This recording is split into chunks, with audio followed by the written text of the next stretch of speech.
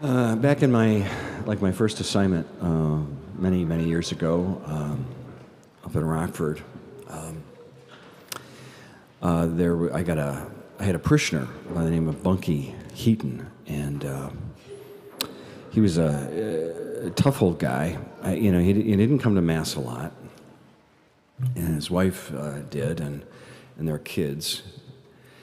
And he had this kind of reputation around the parish, around town, as being a really tough guy, and you picked up stories and things like that. He was a hard drinking guy, and he used to go out and hang out at the taverns a lot, and when he would be there with his family, you could always sense a certain tension. So whatever that was. He had a complicated life, I suppose, but he worked hard, and sort of like an electrician, carpenter kind of guy.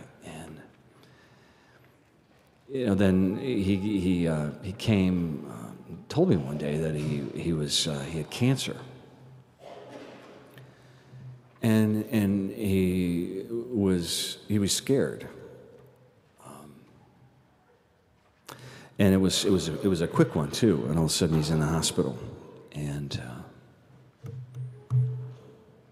asked to see me, and we talk. I anointed him, and confession, all that, and he was he's saying, and at this stage he was really sick, and he wouldn't leave the hospital. It was that bad and that quick, And I remember him talking about how worried he was that he wouldn't be able to find his way home. And so, what do you mean by that? And he goes, "Well, I haven't been a good husband. I have not been a good father.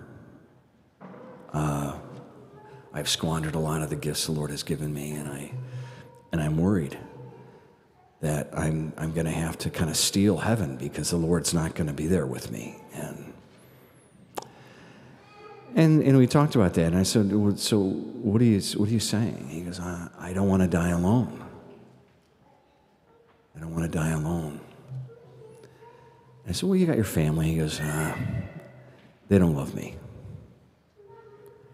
They don't love me, and I don't deserve their love." Well, I got a call. It was late at night, and they said, "You need to come because he's dying." So I went, and it was probably a few days later. I don't even remember, but I walk in the room, and there's like 20 people in there, just crammed into this room. It was all his kids, like 6 or 7 kids, and his wife and some friends, and we prayed, and I anointed him again, and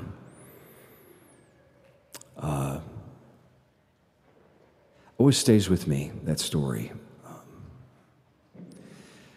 because here was a guy who came to the Lord late. He went through the rituals of things occasionally, but it wasn't his thing. Church, mass, prayer.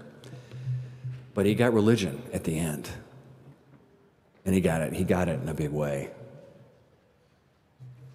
Fear, cancer, illness, that can do that to us. But he was on it at the end. And those people who had forborne him all those years, his kids, his wife, they loved him in spite of it all. How many prayers did they say for him over the years? And there at the end, it all came down to their love for him. It's all about love, brothers and sisters. That we know people, and maybe we are them, and our lives are a mess. And we make mistakes, and we're great sinners. And maybe we go through the motions, and our relationship with the Lord is mechanical, and maybe it's just based on what he can give to us. Who knows? But what is the Lord telling us today? It's about love. This daily wage that he's talking about, it's the same for all of us. And what is it? It's heaven. And he doesn't care if we've been at it all our lives, or we come to it at the last minute in a moment of fear and desperation, right before we're about to leave this world. It's about love. And love pays the debt. Now, Bunky, us, purgatory is a great thing. Right? God's justice is perfect, but it's blended with mercy. Our justice, sometimes it can be a little harsh and rigid, and there is no mercy. We look at people and say, I have done all this my life. I've gone to Mass, I've prayed, I've done everything I'm supposed to do. And you who have squandered your life on prostitutes and a life of dissipation like the prodigal son, you think you're going to get in before me? That's not fair. That's what this is about. It's less about the laborers than it is about those who Jesus is talking to. Scribes, Pharisees, those with a rigid sense of justice who say, not so fast. I work for it.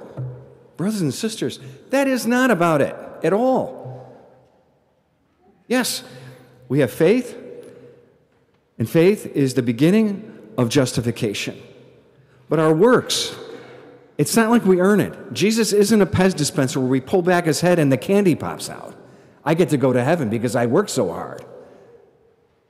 No, your work is the evidence, is the fruit of your faith. Your works are those things that we do because we love God and we love our neighbor. Monkey loved his family in his own way. And yet, purgatory was probably right there, and who knows how long that was. But how many of us do you think are going to avoid purgatory? Why? Because nothing impure gets into heaven. And what gets there? What are we going to take with us when we die? Nothing, except one thing. You know, the virtues, as Paul tells us, faith, hope, love, and the greatest of these is love. Why is love the greatest? Because that's all we take with us. That's the one thing. We don't take faith because when we die, we aren't going to need faith because we're going to see what it was we had faith in. And we don't need hope because we will have received that which we hope for. The only thing we bring with us is the one thing that we're supposed to manage and matters in this life, and that is love. Love. His wife loved Bunky. His kids loved him in their own way. And he didn't die alone. And he did go to heaven. Or maybe he's still there in purgatory working it out. Why? Because nothing impure gets into heaven. Do you think you and I are any better than Bunky or any other soul in this world who sins? You know, you don't earn heaven. You don't buy your way out of your sin. You rely on the Lord's mercy and his justice, which are perfect. And perfect justice and perfect mercy requires from us perfection, and we don't have it. And so when we die and we don't have perfection, that perfection is going to be afforded to us by God's mercy as we burn off all those impurities that we have brought with us at the moment of our death. Isn't it comforting, brothers and sisters, to know that, yes, if I die and at the last moment I say, Lord, I am so sorry, and I love you, that we're going to go to heaven. Now, purgatory, don't forget it. You know, perfect justice. Nothing impure gets into heaven. We got to fulfill it. But isn't purgatory itself one of God's greatest acts of mercy? And we can blow it our whole lives, and at the end say, I'm sorry, I love you. Go to confession, get anointed. And somehow we're going to find self standing there with St. Francis and St. Peter and St. Clare and Our Lady and the Lord. Unbelievable. Totally unmerited. Totally undeserved. For Bunky and for us. It's like, I think it's King David. All right? Israel's greatest king. But he was a scoundrel. He was, Isaiah. I love Isaiah. He says, let the scoundrel forsake his way, the wicked his thoughts. David, he was a great king, but he was a philanderer. He was a murderer. He was a liar. But he was sorry. You read the Psalms, he wrote them. It's all about, my gosh, I blew it. And Lord, I am so sorry. So there at the end of his life, he says, Lord, I'm living in a palace and you're in a tent. I want to build you a house. And the Lord says, no, you're not building me anything. Because you got blood on your hands. But your son, Solomon, now that is a good man. You have done a good job with that boy. He's gonna build the house. He's gonna build my palace. And which is what Solomon did, the great temple. Now, this is the knife's edge that all of us stand upon right now. It could go either way. David had two choices in response to God's refusal to let him build his house. David could have said, like the Pharisees and scribes he's talking to, we borne the heat of the day, we borne the work, and you're going to let these people who come at the end get in first and get the same. David could have said, I've done all the work. I put this nation together. I defeated all of Israel's enemies. I united the nation. I did everything you asked. Yeah, I messed it up, but I did what I was supposed to. And you're going to let this snot-nosed kid of mine do the thing I want to do most? You're going to let him get the legacy? You're going to let him get the glory? He could have done that. He didn't. The knife goes both ways, and he fell on the other side. And he said, you read Kings, where David is having this conversation with Nathan the prophet, where God is saying, no, you're not building my house. Solomon is. David's response is unbelievable. It's pure joy. My son is going to surpass me. My son is going to be greater. My son gets to build the house. My son gets to be Israel's greatest king.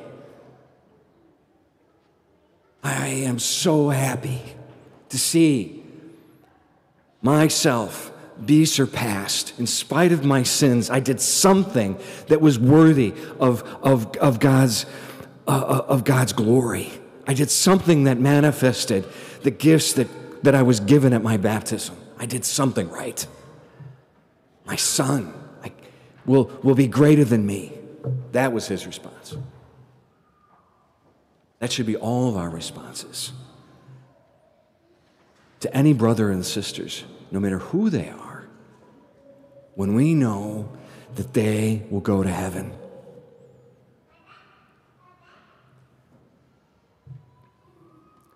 Who do you hate the most? Who's on your hit list? Everybody here has got somebody in their life that vexes them. Who is that? Here's an easier one. What politician do you hate the most? All right?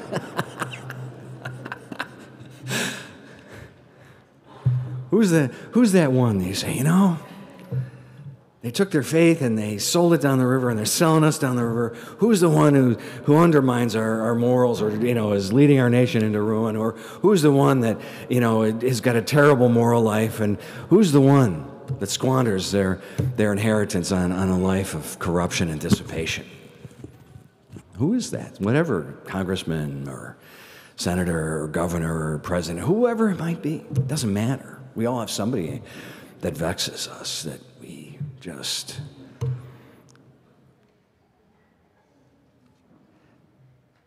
they're going to be in heaven with you. Maybe. And what our job is to realize that that place is for them and for us. And we're all sinners. And it is only by love that we get home. See, what the Lord is telling us is we need to, what is heaven? Heaven is love, because God is love. And heaven is life with God. Heaven is love. It's the only thing we take with us, because it's the place where we're going. Love. We're going to love. So the Lord is saying, don't wait to love. Love now. In other words, make heaven right now. You could make heaven in your own life by how you love people. And the more you love, the more your life becomes a symbol and a sign and a reality of heaven. Heaven, right now. Don't wait. Because we're going to be perfected in some way. So try to be perfected now. Try to love greatly now, so that purgatory, however long it is going to be mercifully short. Pray for that person that you hate. Pray for the politician that vexes you. Pray for the person who has wronged you. Pray for the person that throughout their whole life couldn't give Jesus the time of day and has a moment of contrition the split second before they die. Pray for them. Pray for that conversion. Pray for your own conversion.